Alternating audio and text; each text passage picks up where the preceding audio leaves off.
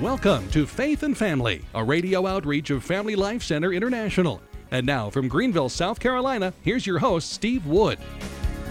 Hello, this is Steve Wood, and welcome to Faith and Family. Thank you for joining us as we continue our Bible studies in the Gospel of Luke. These are family Bible studies. We try to have a strong application.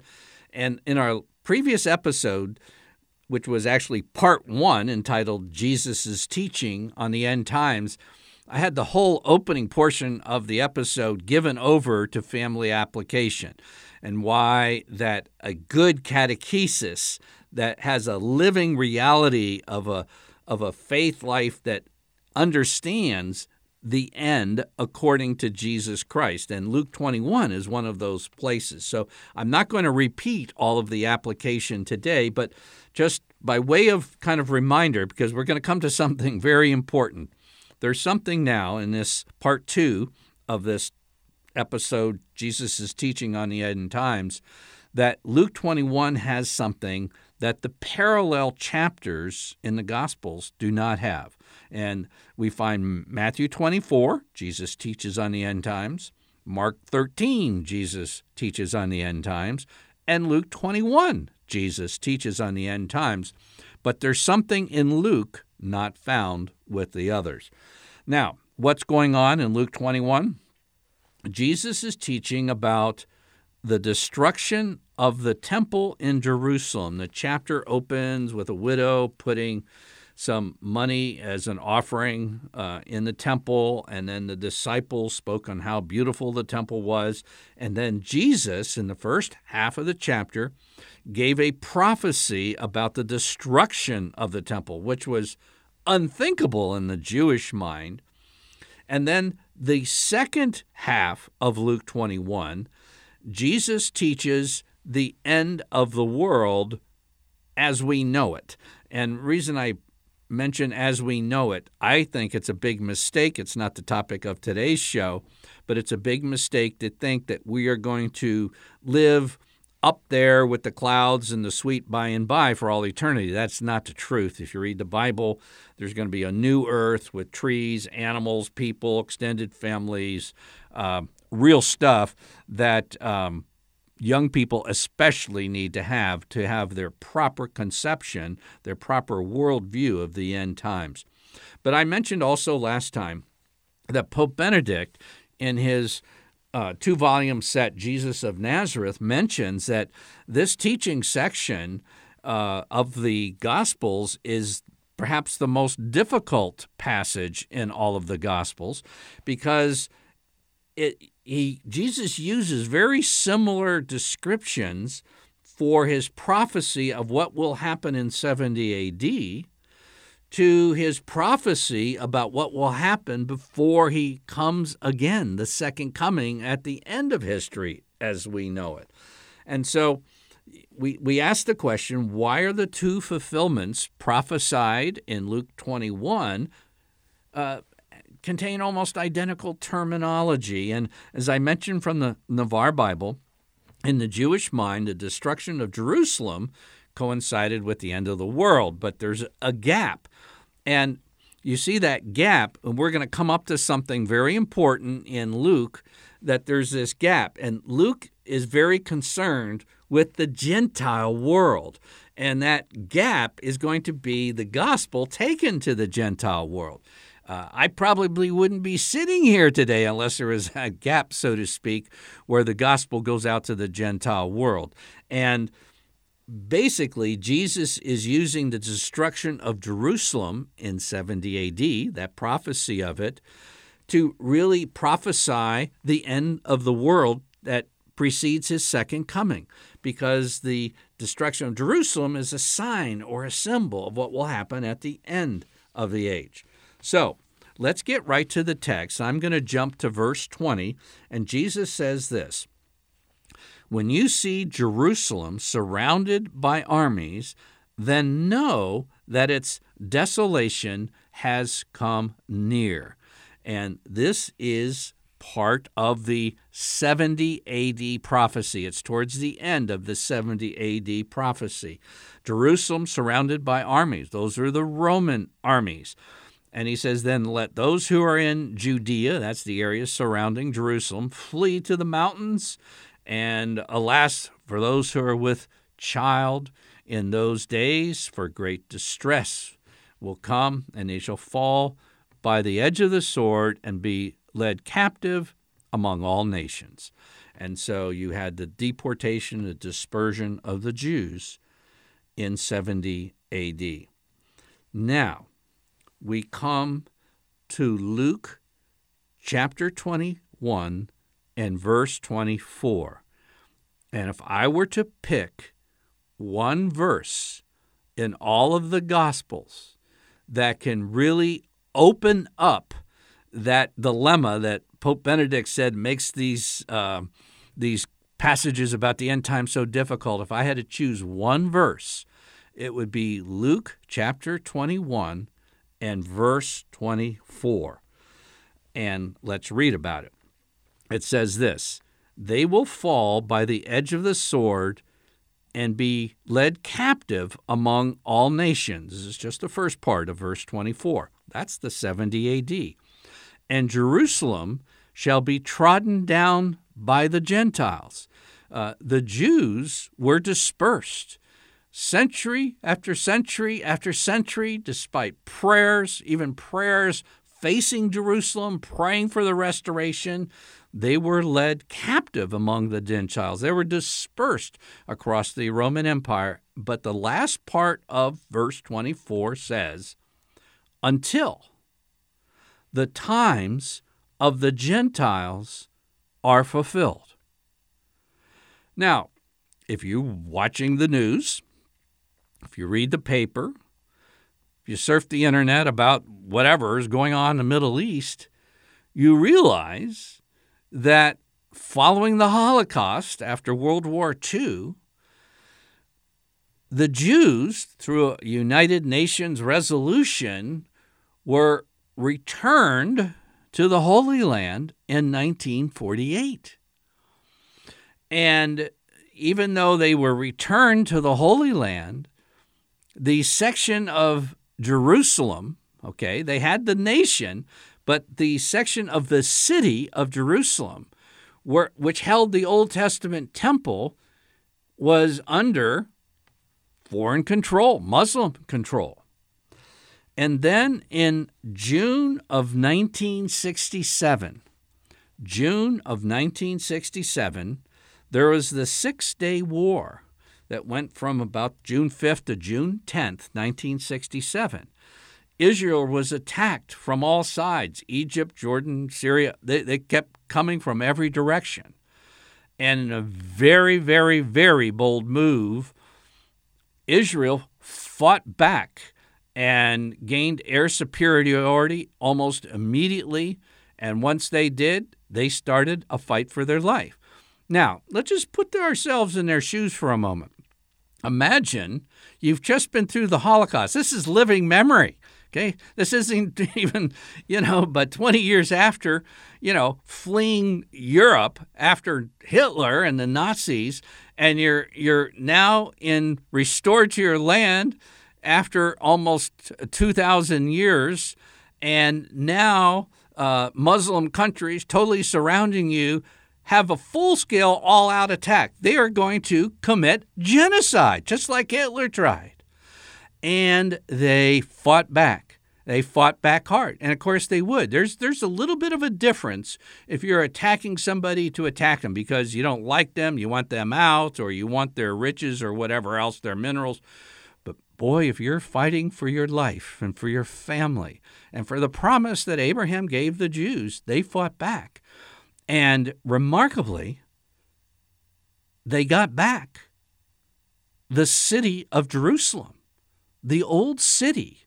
And I highly recommend you go to YouTube and you don't want the kind of like the modern color simulations of this. There is the actual photographs and movies, so to speak, being made as the troops, to their surprise, got into Jerusalem, and these soldiers fighting their way in found themselves at the foot of the Western Wall the only remaining remnant of the temple that was destroyed in 70 AD. And since 70 AD, according to Luke 21:24, and according to all history, which we know, Jerusalem had been trodden down by the Gentiles until the times of the Gentiles are fulfilled. Now, am I 100% sure that the times of the Gentiles are fulfilled as a result of that Six-Day War? To be honest, no. I'm just saying personally, I'm about 99.3% sure. In other words, this is the most remarkable. What country of the world is dispersed for almost 2,000 years and has to go through the genocide of the Nazi genocide, and they find themselves through all of that incredible suffering back into the Holy Land, but they don't have the area where their temple was, according to the Jews, the most holy place on earth, the place where Christ was crucified. So it's obviously a sacred place for Christians as well. And boom, they're attacked, and rather than having them bounced out, they find themselves, which I believe, in fulfillment of Luke 21, verse 24. I don't know if you realize how important this is. See, many people, particularly scholars, Protestant and Catholic, apologists, even some broadcasters, tend to fuse all of Jesus' end-time teaching and say, oh, there is a prophecy about 70 AD. I'm not denying that. But they say everything in these passages refers to 70 AD.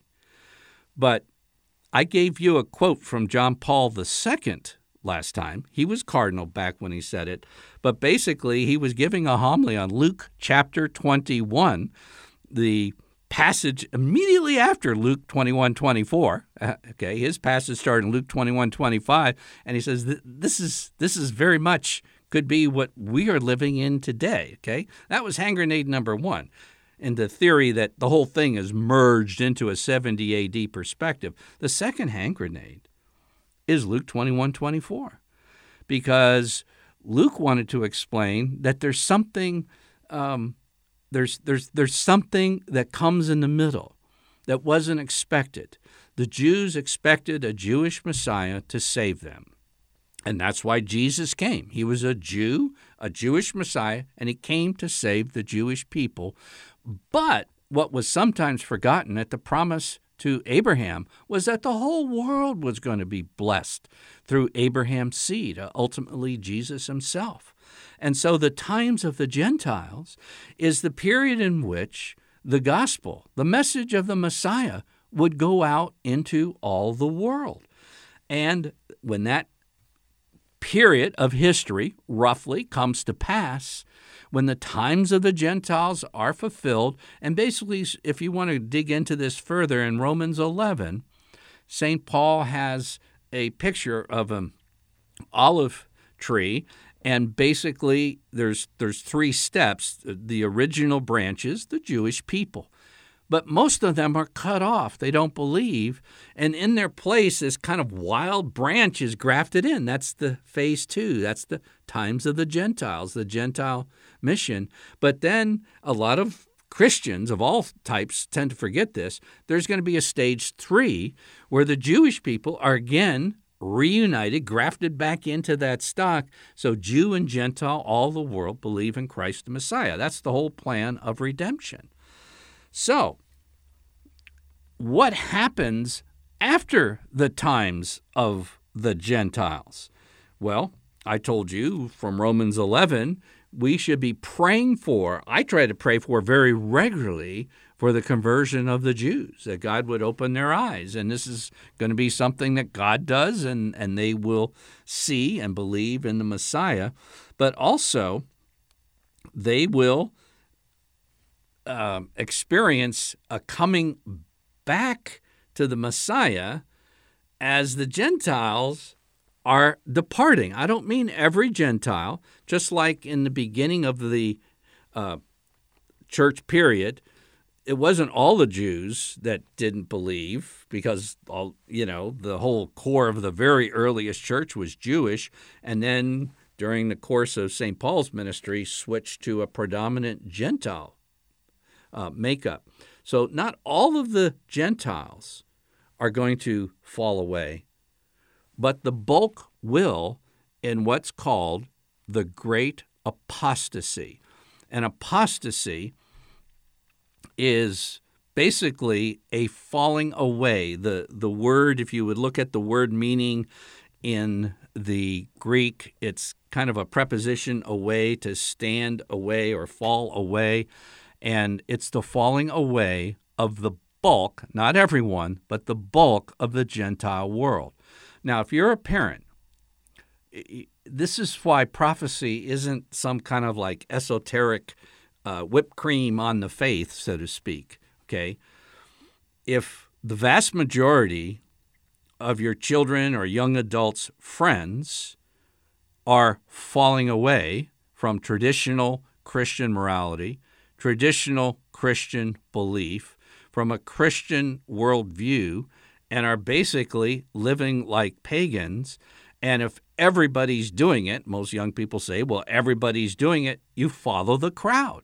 And the social media is like following the crowd on steroids.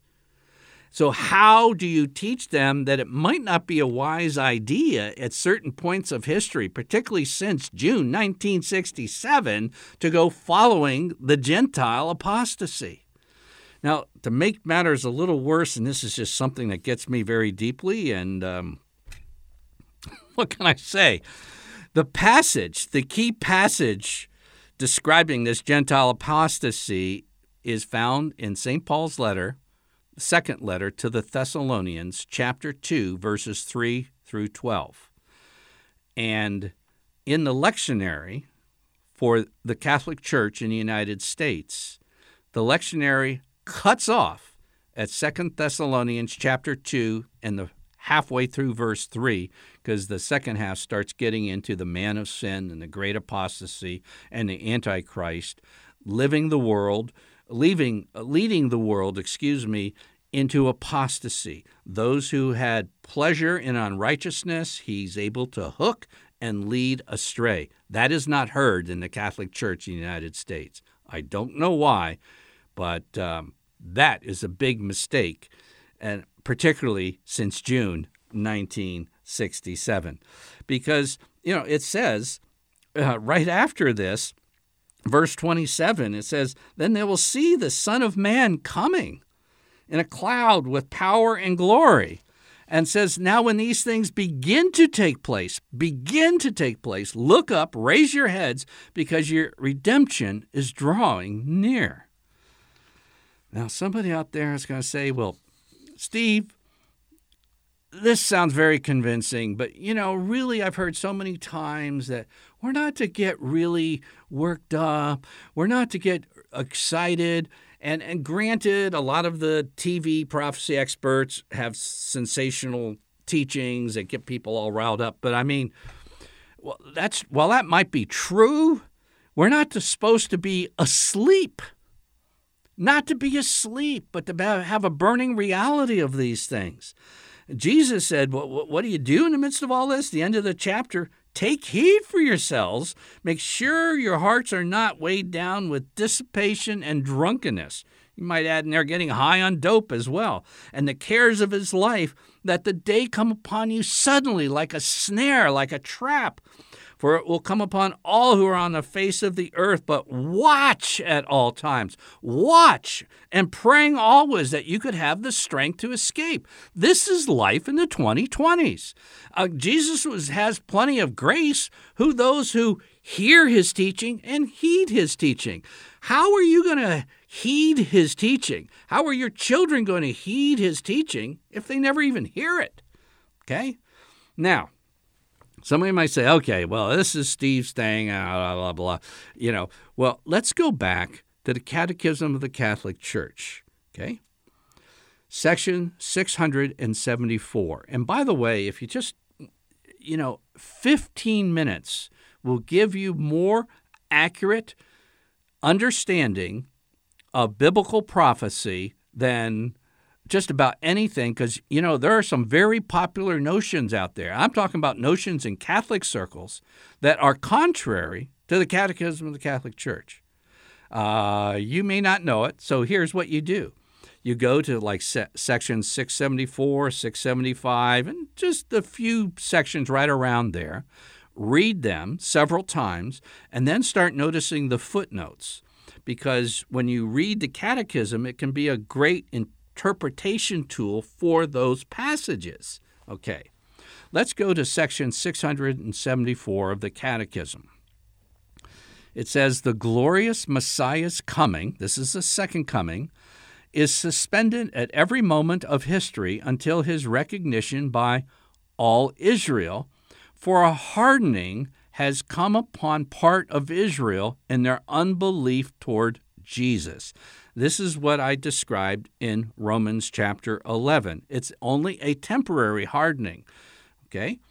I'm continuing in the Catechism. The full inclusion of the Jews in the Messiah's salvation in the wake of the full number of Gentiles will enable the people of God to achieve the measure of the stature of the fullness of Christ. I've underlined and I've boldened in my notes, Catechism 674, the phrase, in the wake of the full number of Gentiles. There is a footnote after that phrase, and that footnote refers to Luke 21, verse 24. They will fall by the edge of the sword and be led captive among all nations, and Jerusalem shall be trodden down by the Gentiles until the time of the Gentiles are fulfilled. Now, I've done a lot of boating in my life. While I lived in Florida, I know what a wake is, right? The wake isn't off the bow of the boat looking forward. The wake is behind you. And it's saying, in the wake of the full number of the Gentiles, the time of the Gentiles, there is going to be a very surprising regrafting of the Jewish people into the Messiah's branch, into faith. And I can't think of anything as important as what I just shared with you. That's why I pray for the conversion of the Jews regularly. Are we doing this? Are we thinking this? Is this on the deck? Because Luke 21:24 is talking about something that is yet future as far as the wake of the full number of Gentiles. Sometime after the times of the Gentiles, the Jews will come in.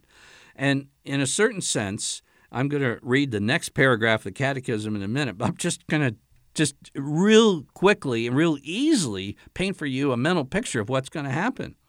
There are two things going on. You're going to have the regathering of the Jews and the apostasy of the Gentiles, and these are ships passing in the night.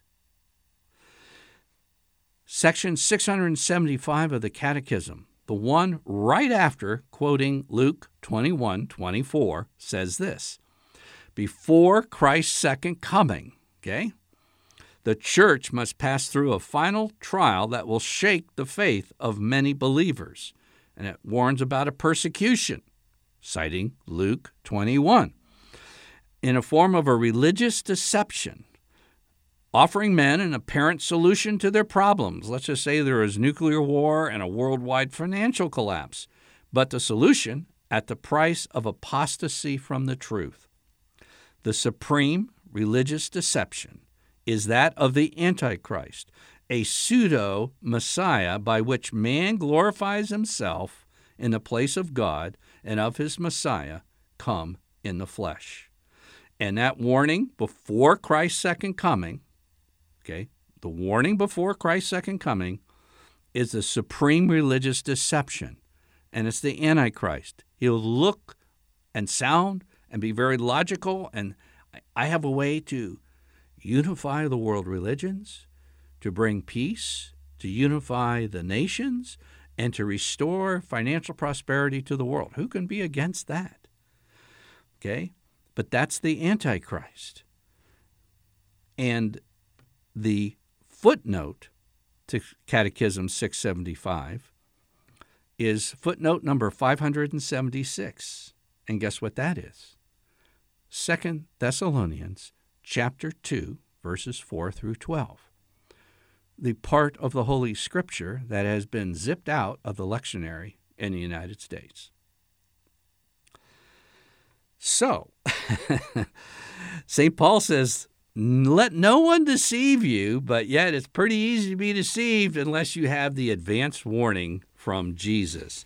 And this is why, in a family Bible study, this is the type of thing our children need to know about. Not to be scared to death, but to be alert and not to be deceived and not to follow the crowd, which is heading towards apostasy, but to follow the Messiah in faithfulness, to walk by faith, realizing what exactly is happening in our world.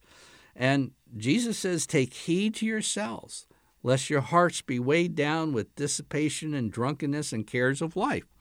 And believe me, I love living in the United States. I love all our creature comforts and all that kind of stuff, and how you can click on your smartphone and get news from anywhere in the world and all this type of thing. But if you get lost in that, that day will come upon you suddenly like a snare, for it will come upon all who dwell upon the face of the earth. Jesus said, watch at all times, praying that you may have strength to escape all these things that will take place and to stand before the Son of Man. Now, if you want to learn more about biblical prophecy, in addition to Faith and Family, what you're listening to right now, I have a second broadcast, Luke 21 Radio, named right after this chapter we've been studying.